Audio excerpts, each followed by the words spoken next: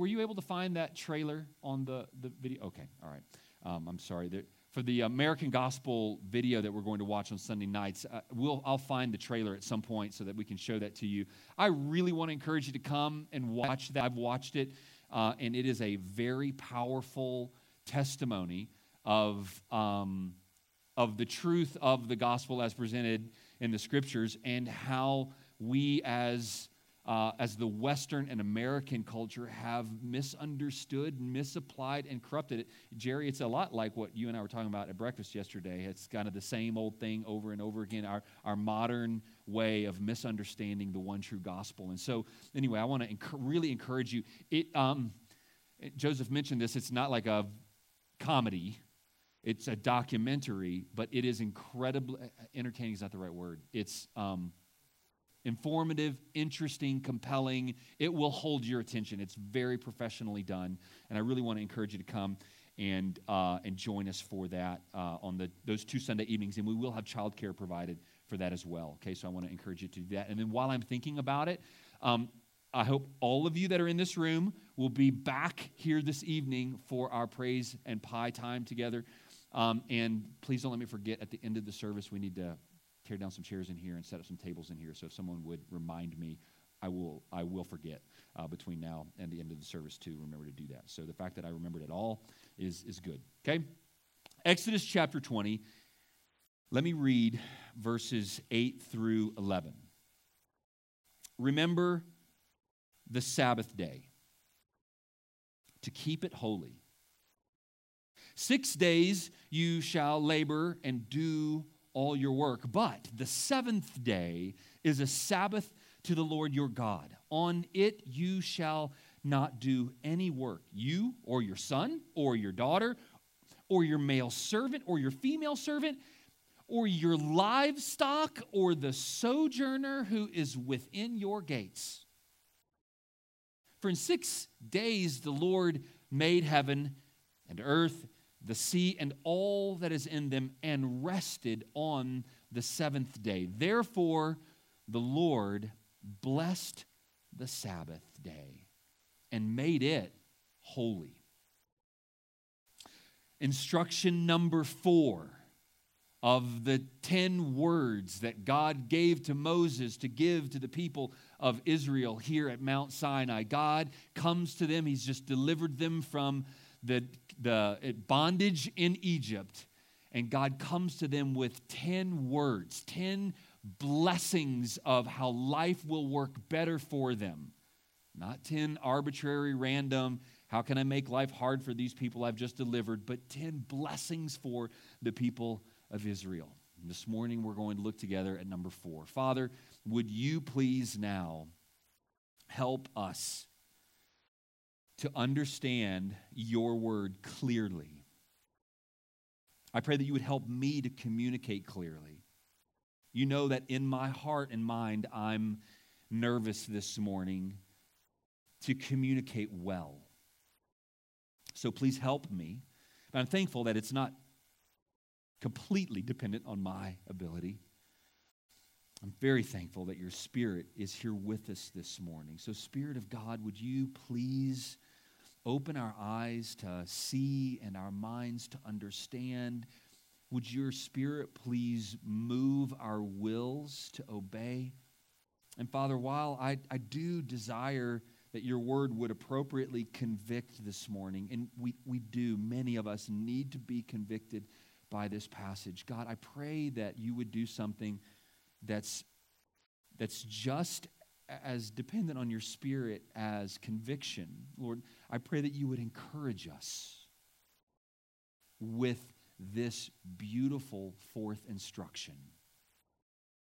Help us to see how good you are and how kind you are to give us the fourth commandment. Do this for your honor and glory, we pray in Christ's name. Amen. Busy, busy, busy. We say these words with pride.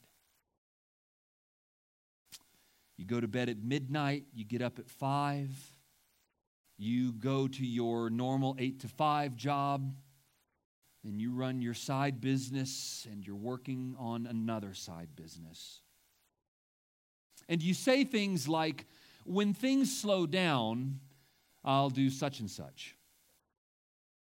All the while hoping that things don't slow down, because you don't know what you would really do if things did slow down. Jeremy, work is good.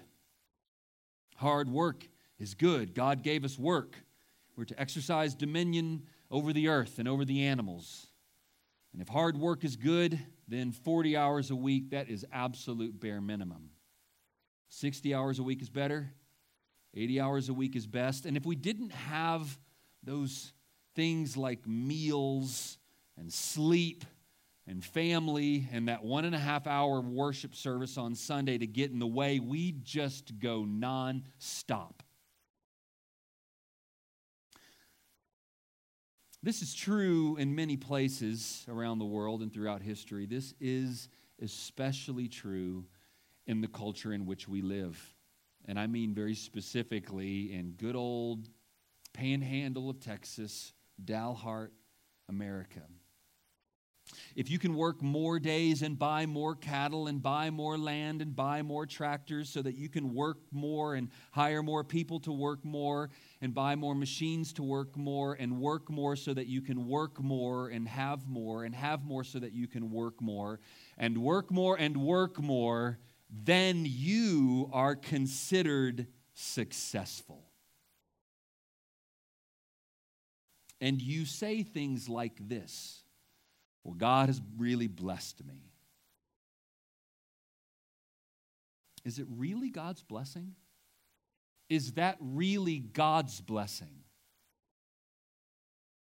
Or is it your own self-imposed slavery? Have you run headlong back to Egypt? Because I also hear people say things like, well, he's never home. Or I don't even know her anymore.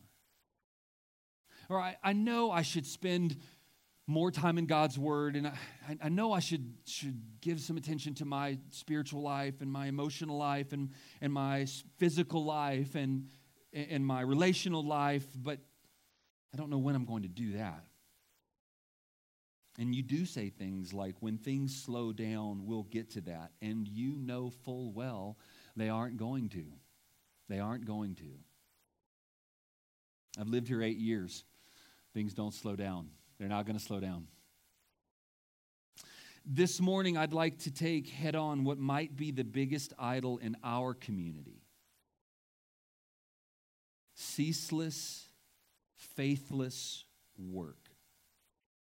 And now that I have your attention, I hope to show you something so good, something so beautiful, something so wise and so helpful and so rest-giving to your soul that you leave this morning more encouraged and hopeful than you have been in a long time.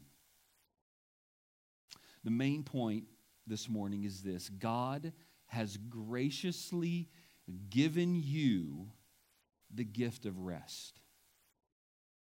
God has graciously and wisely and lovingly and tenderly given you a gift, and it's the gift of rest. Look with me again at this fourth instruction, this fourth word.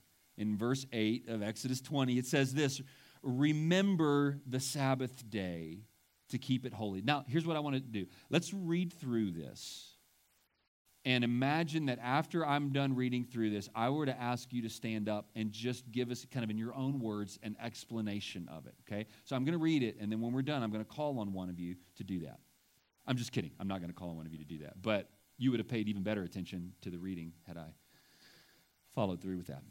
Remember the Sabbath day to keep it holy. 6 days you shall labor and do all your work, but the seventh day is a Sabbath to the Lord. On it you shall not do any work. You or your sons or your daughter or your male servant or your female servant or your livestock, or the sojourner who is within your gates.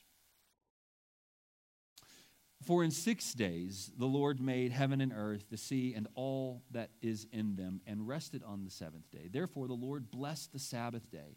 The Lord blessed the Sabbath day and made it holy. The last phrase of this section might be the one that we need to hear the most. The Lord blessed the Sabbath day and made it holy. What do you think these verses mean? What did they mean to the people of Israel? What was God communicating? Is it straightforward and that simple? Well, we're going to walk through this together this morning. The very first thing that we're going to do is we're just going to look at the fourth instruction. What is this fourth command, this fourth word from God? This commandment about the Sabbath. When we hear the word Sabbath, it kind of conjures up for us Israelite culture and the things of the nation of Israel. The Sabbath in Scripture is a concept that's mentioned over and over again, well over 100 times through the Old Testament and the New Testament is this concept of Sabbath. Right, from the book of Genesis all the way to the book of Revelation, the concept of Sabbath is there. In fact, the new heavens and new earth represent eternal Sabbath, eternal ceasing, eternal rest.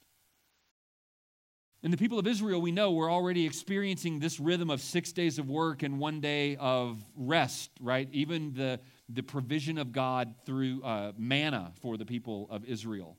They were to collect manna 6 days, and then on the 6th day, they were to collect enough for 2 days, so that on the 7th day, they didn't have to go and collect manna that day. God was giving them a break. God was giving them a day off.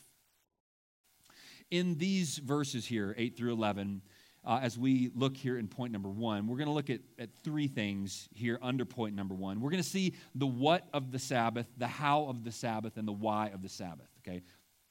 That's just going to get us through point number 1, and then I still have 3 more points after point number 1, okay? The what of the Sabbath. I mean, what exactly is God asking them to do? Well, verse 8 is where it's really summarized, the what of this commandment, the what of this instruction. Remember the Sabbath day to keep it holy. So let's just think about each of those phrases for a second. Remember the Sabbath day. Now, God is not using the word remember in this phrase, just simply calling upon the people of Israel to recall to mind something. Right? We actually use the word remember the way God is. He's calling them to action. And we actually use this word similarly, right? If your child is headed out the door and you say, remember your lunch, you're not asking them to mentally give remembrance to, yes, I remember that I have a lunch. You're saying, go get your lunch and take it with you when you go to school today. We're using the word remember to call them to action. And God here is using this word remember in the life of his nation to call them to action. Remember, there's a day that I'm calling you to do something with and to do something about. Remember this day. Remember the Sabbath day. And it's important for us to understand what the Sabbath means. The word Sabbath is not just another word for Saturday. The word Sabbath literally means to cease, or to stop for the purpose of rest. Sabbath. To cease and to rest. When in Israel, the entire, the nation of Israel is being called upon to remember this ceasing day. When Angie and I had the privilege of going and being in Israel 2 years ago now, maybe a little more than that, on the Saturday that we were there in the country, everything was closed. And those who were Israelites who observed Israelite religion, and those who were Christians who were Messianic Jews who worshiped the one true God, Jesus Christ, they stopped. And the Muslims that lived in country, Saturday was a day of ceasing. Businesses weren't open. Things stopped. Friday evening through Saturday evening, things stopped. remember the Sabbath day to keep it holy. And again, that phrase, to keep it holy, is the idea of something being set apart or being sanctified. They were to keep this day in distinction and set apart from all other days. Now, how were they supposed to do that? Well, again, God is giving them instruction on how they're supposed to do that. So that's the what of the instruction. Now, the how of the instruction, verse 9 and 10 give us the how. 6 days you shall labor and do all your work, but the seventh day is a ceasing to the Lord your God. On it you shall not do any work. They worked hard for 6 days, and we know this, right? Work, you do know this, right? That work is not a curse. Work, before Adam and Eve fell in sin, God had already given them work to do, right? He put them in the garden to work and to keep the garden, to exercise dominion over the animals, to reproduce and make more image bearers on this planet that God had made. God had given them responsibility. He had given them work to do. And so work is a good thing. And God says to work, for in 6 days you shall do your labor. But endless work with no rest, that's what the people of Israel had just been delivered from. They had been in the land of Egypt. They were slaves to the Egyptians. And to the best of our knowledge, they worked Sunday through Saturday. I should know the Egyptian calendar. I have a feeling those weren't the days of the week for the Egyptians. Their calendar looked a lot different than ours, but every day of the week, the Israelites were working for the Egyptians. And God, in his kindness, gives them a day. He gives them a gift. He gives them a day without the need to toil. You don't have to work. You can cease. You can put your feet up, right? Those sound almost like lazy, inappropriate things in our culture, right? If someone asked you what you did yesterday and you said, I didn't do a thing, I put my foot up all day, around here, you're kind of looked at a little bit askance, right? A little bit of the furry eyeball, like, you didn't do anything yesterday? I mean, there's a lot to do around here, man. God in his kindness is giving them a day without the need to toil. You don't have to work, you can cease. It's a day of stopping work so that you can remember some things, so that you can focus on God. And of course, we might think, well, that works. That's great for, Israelites or some non-agricultural society. But Israel was an agricultural society. And not only were they to stop, but let's read verse 10 and apply it to our modern time. On it you shall not do any work. You, or your son or your daughter or your employees, male or female, or your livestock or your tractors or the South Africans who work for you. I think that's how verse 10 reads. And God was giving a wonderful gift to you and to your sons and your daughters and to your employees and to your animals and to your tractors and to your South Africans. Not your South Africans, you know what I mean. The why. Why is God doing this? Look in verse 11. For in 6 days the Lord made heaven and earth, the sea and all that is in them, and rested on the seventh day. Therefore the Lord blessed the Sabbath day and made it holy. And God here ties what this command that he's giving, he's tying it back to creation. God is saying, when I created the world, when I worked 6 days, and then there was a day that I stopped. I stopped working for the entirety of that day. And God is here hardwiring into the fabric of the universe a 7-day week, 6 that work, and 1 of rest. This is how God operates. This is not because he's tired.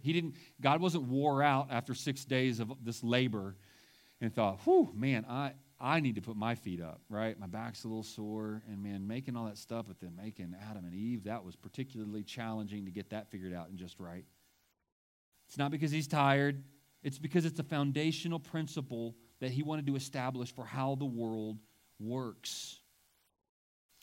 one of the reasons for this command is that it harkens back to creation. But Deuteronomy chapter 5 verse 15 shows us another reason that the Israelites were to remember the Sabbath day. Deuteronomy 5:15 says this, "You shall remember that you were a servant in the land of Egypt, and the Lord your God brought you out thence with a mighty hand and an outstretched arm. Therefore, the Lord your God commanded you to keep the Sabbath." So what God is doing, he's saying, I want you to keep the Sabbath to remember that you had been slaves in Egypt, and I rescued you, I redeemed you, I delivered you. You're no longer slaves, you're a free people, and you have a free day, a day of ceasing to remember that I'm the creator and I'm the redeemer.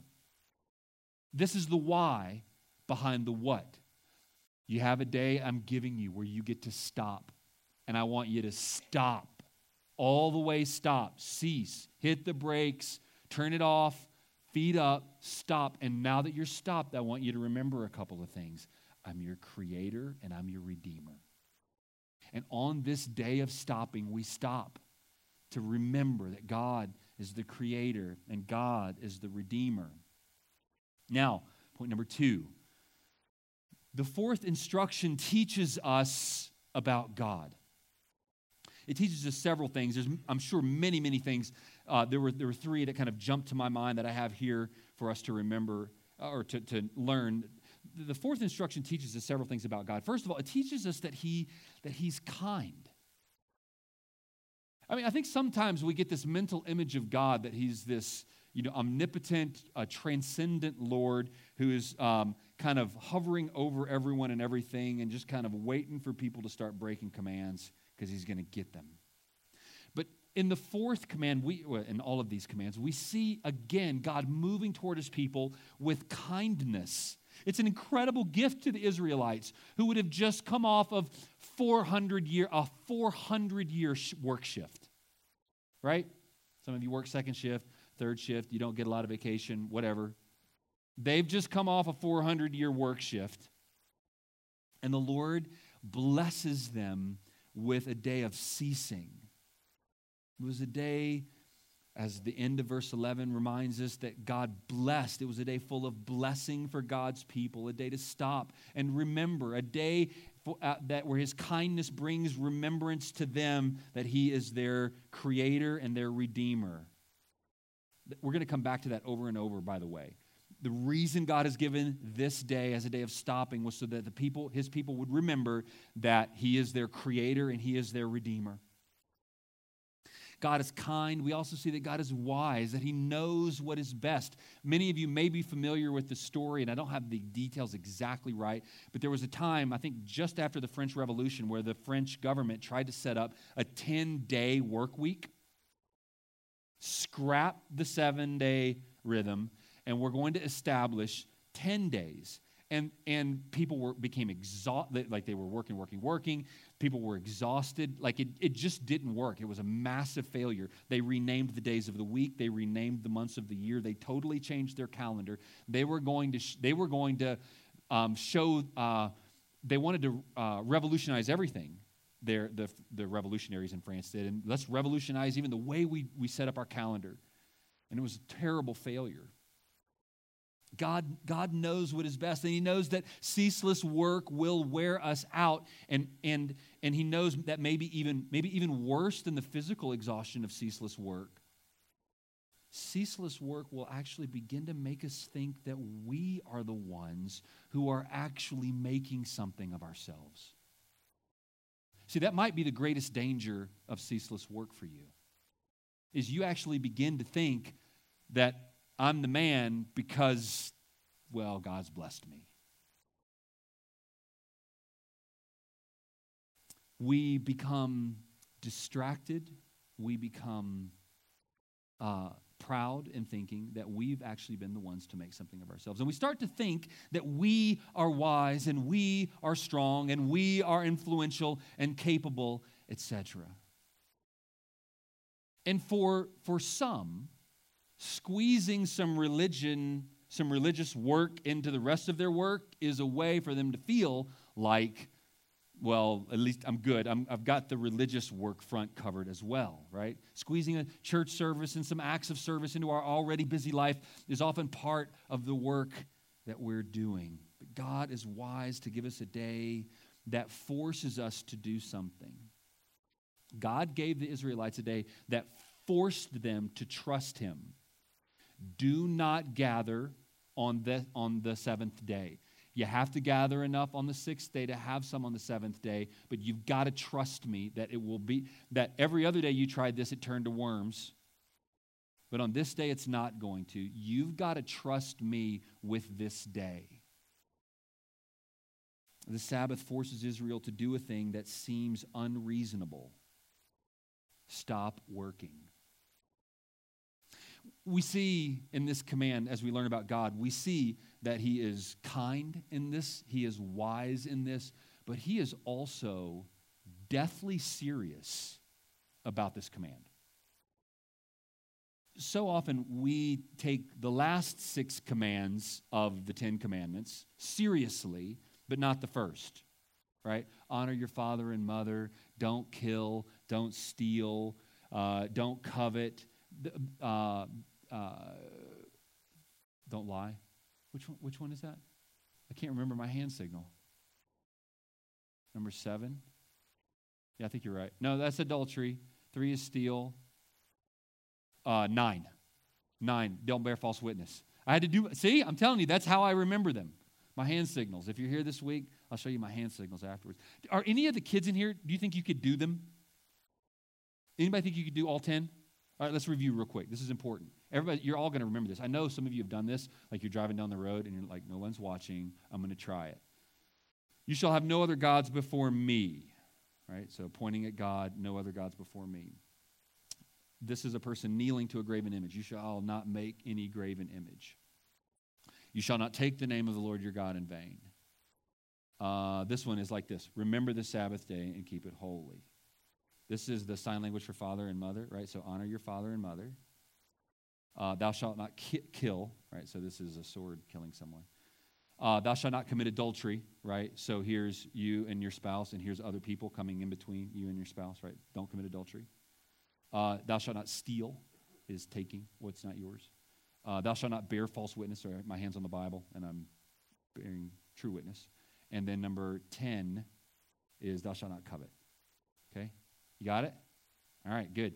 If any of the kids, if you're a kid or if you're an adult who wants to behave like a kid, and you want to catch me sometime and show me that you know all 10, I'll give you a sucker. I'll give you a lifesaver if there's some in the thing in the back.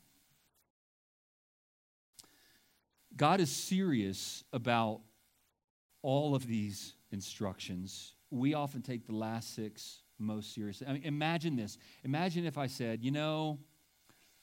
I observed the principle of the Sabbath for 40 weeks this year, and there were 12 that I didn't. And I observed thou shalt not commit adultery for 42 weeks this year. There were only 10 that I didn't. And the command thou shalt not steal, I did that 50 weeks this year. There were a couple that I embezzled from my boss, but for the most part, I kept that one. Right? Like, I mean, we just take God's 10 words and go, oh, I'm going to ascribe a lot of weight to these. And the first 4, since they're kind of hard to conceptualize, have no other gods before me, don't make graven images, don't take the name of the Lord in vain. God's probably okay if I'm fuzzy with those. In Numbers chapter 15, verse 32, it says this: while the people of Israel were in the wilderness, they found a man gathering sticks on the Sabbath day. Does anybody know how this story concludes? He's breaking the Sabbath command. A man was gathering sticks on the Sabbath, and those who found him those who found him, I need to slow down. I get so excited sometimes. Those who found him gathering sticks brought him to Moses and Aaron and to all the congregation. They put him in custody because it had not been made clear what should be done to him.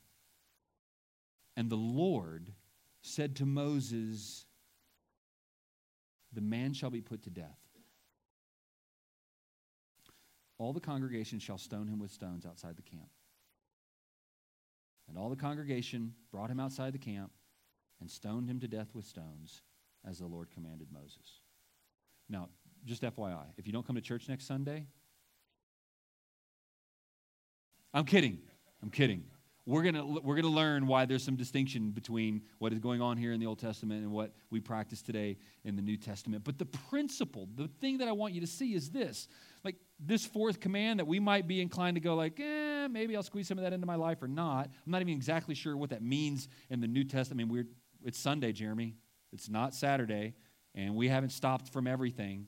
So where's the equal sign from the fourth commandment into my life today? We're going to talk about that in just a moment. But the thing I want you to understand is this. This isn't like one of the commands that God's like, if they get fuzzy with this one, that's okay. It wasn't fuzzy in Numbers. Number 3, and those of you who have been with me and we've been working through these instructions, we've been looking at what the command teaches us about God, what the command teaches us about us, and what the command teaches about Christ. Those have been the 3 points of every sermon we've come to thus far. This morning I've switched things up a little bit. First point was just understanding the command. The second point is, what does this teach us about God? Usually I would teach, what does it teach us about us and what does it teach about Christ? I'm flipping the last two. I want us first to look, what does this teach us about Christ? Because that's part of what's going to help us understand what it teaches us. Okay? What does, this is point number 3, the fourth instruction teaches us about Christ. There's some things regarding Jesus Christ that we need to understand very clearly. And look, almost every point I'm making this morning could have its own sermon. The Bible, there is, of the 10 commands, this one is the one that's throughout the Bible the most. This is the longest in the list, and it's the one that's repeated throughout the Bible the most. I don't think any of that is coincidental. The fourth instruction teaches about, first of all, we see when we read through the New Testament, we see that Jesus himself is keeping the Sabbath command.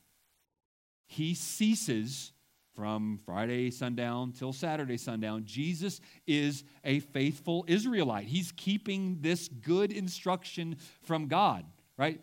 He probably wasn't like, oh man, it's Friday night, Sabbath's coming. I better hurry up and get done what I need to get done. Brothers and sisters, those who understood the instructions of God, the Israelites who were, like us, Israelites were like us, right? Like there were really faithful ones and there were rascals and knuckleheads, right? Just like us. And so those who understood God's instruction, I mean, there was a sense in which they were like, my week is building toward this climax of Shabbat. When we were in Israel, we would greet each other. I love the word shalom for all of its beautiful dimensions of what the word means. It means peace amongst a lot of other things. And on Sunday, you would greet each other with Shabbat Shalom. So it was like Saturday peace or ceasing peace, restful peace. We're together today as the followers of Yahweh, experiencing restful peace.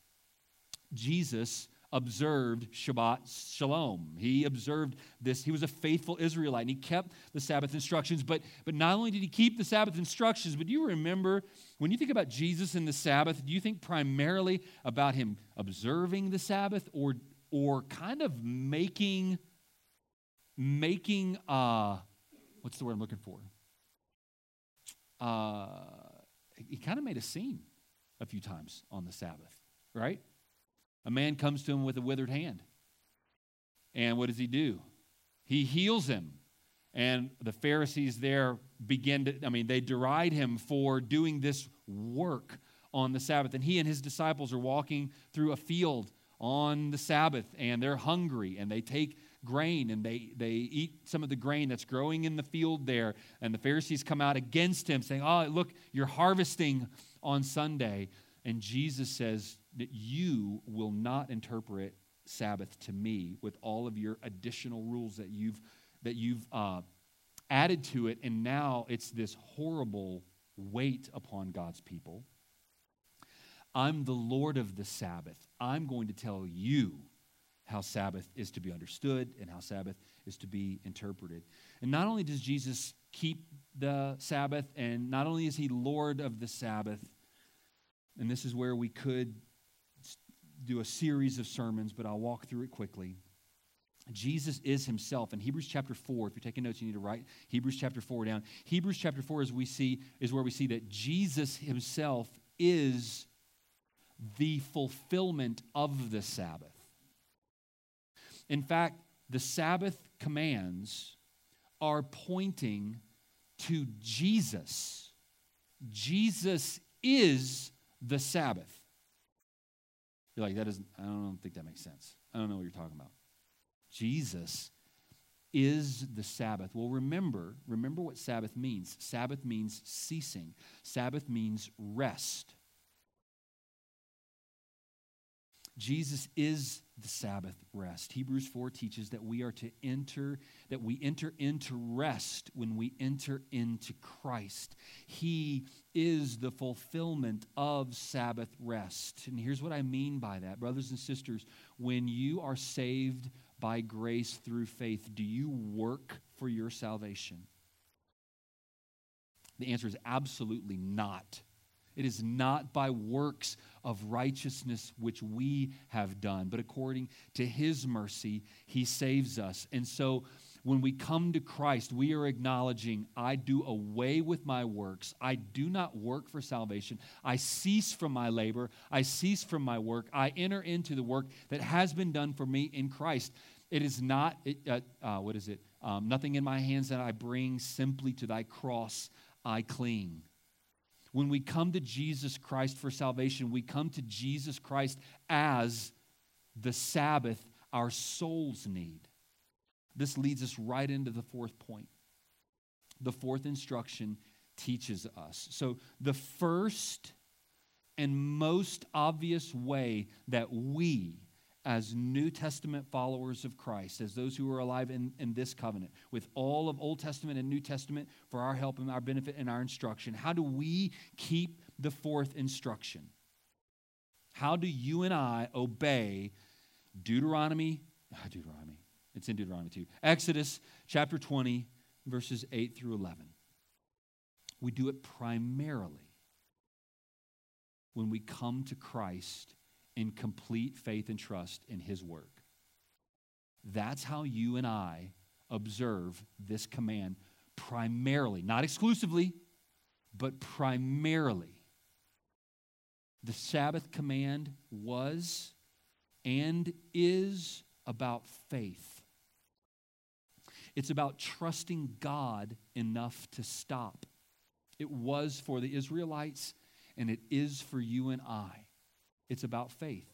Sabbath keeping is about stopping and trusting that God will do what he has said he will do. I'm going to stop gathering manna and trust that God said that the provision God made for me on the sixth day is going to be sufficient for me today. Coming to Jesus Christ, I'm going to stop seeking to earn my own way to heaven, and I'm going to trust in him completely. The Sabbath command was and is about faith in God. Trusting God enough to stop. We must rest from our work to earn our salvation. When we come to Christ in faith, we come to him ceasing from trying to work our way into heaven. Not of works of righteousness which we have done, but according to his mercy, he saves us. And remember that at the end of verse 11 in Exodus chapter 20, the Bible says that God blessed the Sabbath day and made it holy. This Sabbath day was a day of blessing and sanctity, sanctification, holiness. This Sabbath was blessed and holy. And if Jesus is the full expression of the Sabbath, brothers and sisters, who is more blessed and holy than Jesus? And those who obeyed the Sabbath would receive the blessing and the holiness, the sanctification that God intended for them to receive. And those who come to Jesus Christ as the Sabbath for their souls receive blessing and holiness from God. If Jesus is the fulfillment of the Sabbath, then then the blessings of the Sabbath come to those who come to him. And so the way we keep the fourth commandment is to come to Christ in faith. Remember last week we said that the way we keep the third commandment is by calling upon the name of the Lord to be saved. Remember, don't take the name of the Lord your God in vain, but rather to call upon the name of the Lord and be saved. That's how we keep the third commandment first and foremost. And here in this fourth command, the way that we keep this fourth command first and foremost is by coming to Jesus Christ as our Sabbath. So the primary reality for us to observe in this commandment is spiritual. And for some of you, you might think the primary thing is spiritual. Like, shouldn't the primary thing be something physical and then the secondary thing be something spiritual? No, the spiritual thing is the primary thing. Spiritual doesn't mean non-real. Spiritual is very real. In many respects, it's the most real. It's the most eternal of what we interact with. The most important thing, the primary reality for us in this is a spiritual instruction. You could take one day off every 7 days and die and go to hell. You cannot die and go to heaven without coming to Jesus as your soul's Sabbath. The next question, which immediately follows, though, for us is, okay, Jeremy, you still haven't told me what I really want to know from this sermon. What am I supposed to do on Saturday and Sunday? What can I do on Saturday and Sunday? What limitations are you going to place upon me for Saturday and Sunday? And I kind of want to just be like, I'm done. I'm going to close in prayer. Go figure it out. That won't serve you very well, I don't think. It is, there are so many books, so many authors, so many divisions over what exactly must this look like. And what I hope to do here this morning with the part of the sermon that is not the most important, but the part that probably most of our questions lie in, I want to give us some biblical principles that will help you leave here today encouraged and thoughtful about how God might have you incorporate more of this into your week. The next question is, do we have to keep this instruction? Are we supposed to look at Exodus chapter 20, verses 8 through 11, and obey it exactly as written? I have to stop on Friday night at sundown till Saturday night at sundown, and I cannot work. I mean, Jeremy, we aren't taking Saturday off to do nothing. And you've already said that Jesus is the one who fulfills the law. He said, I didn't come to abolish the law, but I came to fulfill the law. The New Testament saints don't seem to be observing the Sabbath like the Old Testament saints were. Well, let me kind of throw out four options. Four options of what do we do with this passage. And there are Christian people who observe all four of these options. And I'll tell you which one I believe to be the best one, or the one that, at least the one that we've been practicing here, and the one that I do believe is the most faithful. One option is what we would just call Seventh-day Sabbatarians. Like there are Christian people who view Saturday as the day that the Israelites ceased from all their labors, and that's the day that we are to cease from all our labors. And there are good Christian people who I know who believe in Jesus Christ as their Lord and Savior, and they also believe that Saturday is the day to stop. Seventh-day Sabbatarians, and there's Seventh-day Adventists, there's Seventh-day Baptists, there's a lot of different denominations that use Saturday as their day of ceasing. And while I think that you could give them logical consistency, you could say, well, they're looking at the Old Testament and they're just doing the best they can. I don't think that I'm not convinced scripturally that that's the right approach to take. There are those who would call themselves Lord's Day Sabbatarians. And again, I have personal good friends who would hold to this position. And so what they say is, and we're going to look at a couple of the places here in just a moment, but in the New Testament, it seems like things are shifting from Saturday to Sunday. God's people were meeting on the first day of the week. On the Lord's Day, people were gathering to collect tithes and offerings. Paul was preaching on the Lord's Day. The habit of the early church seems to be having met on the Lord's Day. There's kind of 2,000 years now of history of people primarily meeting on Sunday. And so they would say all of the same principles that applied on Saturday in the Old Testament apply on Sunday today. right? So you can go and worship, but no work. No, don't go out to eat because then you're making somebody else work. Don't, just there's no work except for those that are absolutely, we want our doctors and police officers. There's a few public service jobs that we want people to continue with. Other than that, no work. Okay, again, I see some logical clarity there, but not complete, and certainly not what I don't believe to be totally biblical understanding of the Lord's Day there either. The third category, and I'll just let the cat out of the bag. This is the one that we practice and the one that I think understands the Scripture best, is just called Lord's Day observance. It's the position of most evangelical Christians around the world, and in many respects throughout the last 2,000 years.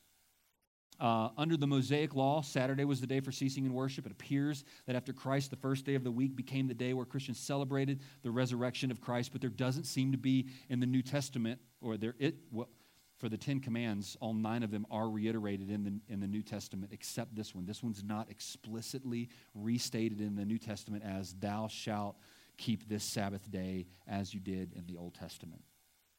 And in fact, Jesus is referred to as this Sabbath rest, and the practice of the New Testament saints is not one of strict Sabbath keeping. So this Lord's Day observance is a third category. I'm going to expand on it in here in just a moment. And then a fourth category, which I think is not the right position, but I think it's the one that most people practice. It's almost like a subcategory of the Lord's Day observance. And I call it pragmatic Lord's Day observance. Those who go to church when the weather isn't perfect enough to go somewhere else. Or there's a game on that might prevent them from doing so. Or there's a practice schedule that prevents them from doing so. Or they've had a busy week and they needed some extra sleep on that day. And it's just a pragmatic Lord's Day observance. It's almost like they've worked out a deal with God where they understand, I think if I give like 60% of my Lord's days to the Lord, God's going to be okay with that. I'm not going to be stoned. I mean, there's not going to be like a numbers thing happening to me here. So the answer to whether we need to keep this command, I think, is slightly complicated. Yes, we must. The principle of rest must be something you need to grapple with and apply. I think you need to ask yourself, how would God, sorry, I can't read my own notes here. How would God have me take the principle of Sabbath rest and the New Testament command to gather with God's people on the first day of the week? How would God have me bring this into my life in a way that is honoring and faithful to what God has for me?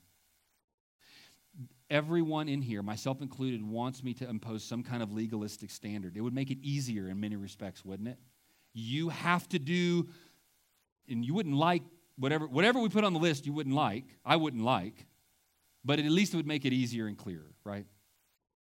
And I think God, like so many other areas with all of these other commands, when he brings them into the New Testament, he says, not only can't you commit adultery, but you can't even look on a woman with lust in your heart. God takes this physical external thing and he brings it to a spiritual level and then heightens it and raises it. And I think we should look into the Old Testament and see what did the Old Testament believers did. Now that we know what is true of Christ and the sacrifice that he has made, do I somehow want to think, I'm glad I don't have to give time to Jesus. I'm free from that crazy stuff. But I do think we have to wrestle with, how am I going to put this into practice? Ask yourself, what is it in me that's resistant to having a day of worship and rest and mercy? Why do I not want that? Why do I push against that? Do I love money? Do I love control? Do I love pleasure? There are some who want to work because you're afraid not to. You're afraid to be left with your own thoughts for a day. You're afraid to be left with, what would my bank account do for a day? You have faith in yourself, not in God. Remember, Sabbath keeping is faith in God. It's actually doing something that seems unreasonable, stopping to receive more blessing. All of us think if I do more, I'll get more blessing. God helps them who helps themselves. If 6 days is good, 7 days is better. Here we go. And God is saying, whoa, whoa, whoa. I'm going to do something that runs counter to the fabric of your identity. I want you to stop for an entire day. Now, again, some of you are already like, does that mean that I have to do? I'm just telling you, let's take these principles and apply them. I'm not done, by the way. The principle of Old Testament instruction is to stop working and have faith in God. I do think there needs to be some element of that in your weekly rhythm. You knew I was going to bring up Chick-fil-A as an illustration, right? Never on Sunday, right? How many of you have heard the funny Tim Hawkins song about Chick-fil-A? Okay. All three of us can laugh together about that later. Chick-fil-A does incredible business, right? Like, yeah, they're a little overpriced, but it's good, right? It's Jesus chicken, right? It's good stuff. Imagine, let's just for a moment, imagine if we were allowed into board meetings, executive meetings. Imagine the discussions that they have to have happened. We know these discussions have happened. We could make an additional 1/6 of profit if we would open on Sunday. That's got to represent hundreds of millions of dollars, right? I mean, I don't know money, but I'm assuming over the course of a year, right, 52 more days of profit, that's going to be a lot of money. In fact, okay, imagine I'm in the board meeting with the executives. In fact, get this, we could keep our Christian testimony, right? We could still like give to charities, and we could kind of be the it's my pleasure people, and we could keep our Christian testimony and probably even make more money on Sunday than any other day of the week because we'll get all the Christians coming out of church, right? We'll give a church discount. Show us your church bulletin, and you get 15% off, right? And we'd have people coming and getting bulletins and going, Chick-fil-A is too far away. And instead they said no. And they said no to something that makes perfectly good sense. They said no to something that's hard to say no to. They said no to something that everything rational and reasonable says this would be better. It would be better to be open on Sunday, but we're not going to do it. We're going to have faith in God rather than faith in ourselves. And I don't know. I mean, maybe God will tell us someday, right? But maybe one of the reasons Chick-fil-A is so prosperous and blessed is because they just decided to go, no, we're going to stop. Turn the lights off, close the door, we're stopping. For 24 hours, you can't get the greasy chicken sandwich and the milkshake. We're stopping. Notice the faith that communicated to the watching world. This morning, I got a text message from a church member with a graphic, and it said, Sabbath is a sign between God and his people. If you became convinced of some of these truths and began to act differently than everyone else around you, I assure you, in this community, you would get some strange looks. His corn's still standing, right? You're like, what? Something needs to go on here. But what if the testimony was, I work hard 6 days a week, and there's one day a week where I'm willing to stop, where I'm willing to show that my faith is not in me and my wisdom and my prowess. And again, I'm not saying you have to. I think God is bringing you a gift, and he's saying, I've got a blessing for you, and I want you to figure out how to work it into your life. Mark chapter 2, verse 27, Jesus says the Sabbath was made for man, not man for the Sabbath. And I think one of the reasons we struggle with this command in particular is we feel like it's a restriction rather than a blessing. We feel like, doggone, I have to? I mean, God comes to you with ice cream saying, I got this delicious thing. Look, I'm bringing this blessing. And you're like, I don't want to. We misunderstand the beauty of this wonderful gift. The Sabbath was made for man, not man for the Sabbath. The Old Testament shows us that the Sabbath was to be a day of ceasing for rest. Throughout the Bible, especially in the New Testament, we see God's people gathering for worship. In both Testaments, we see acts of mercy being encouraged. If an ox falls into a ditch, you get it out. If someone's hungry walking through a field, you feed them. If someone has a withered hand, you take care of that. I believe that we should seek to have a day of rest and worship and mercy in keeping with this biblical principle throughout the Bible. The Bible commands, don't forsake the assembling of yourselves together. By implication, we see in several places in the New Testament the church gathering on the first day of the week. The biblical principle throughout the Bible is this of Sabbath rest. And the Sabbath was a weekly day. There were also Sabbath rests that were monthly and annually, and every 7 years there was a year of Sabbath rest. The principle throughout the Bible is this: stop and trust. Stop and trust God. For 2,000 years, the church has been meeting on the first day of the week, and there are different reasons and speculations and theories as to exactly how that transition happened. It does seem from the New Testament like that has been the church's practice, or that was the church's practice in the New Testament, and we continue that. So ask yourself, how might God have me do this? Again, you might think, well, does that mean I can never travel on Sunday? Or does that mean I could never harvest on Sunday? Or does that mean I could... Nope, stop. Those are the wrong questions to ask. How can you bring this blessing into your life is the right question to ask. I know a farmer in this community. He doesn't go to our church, but I know a farmer in this community, and he's a very, very successful farmer.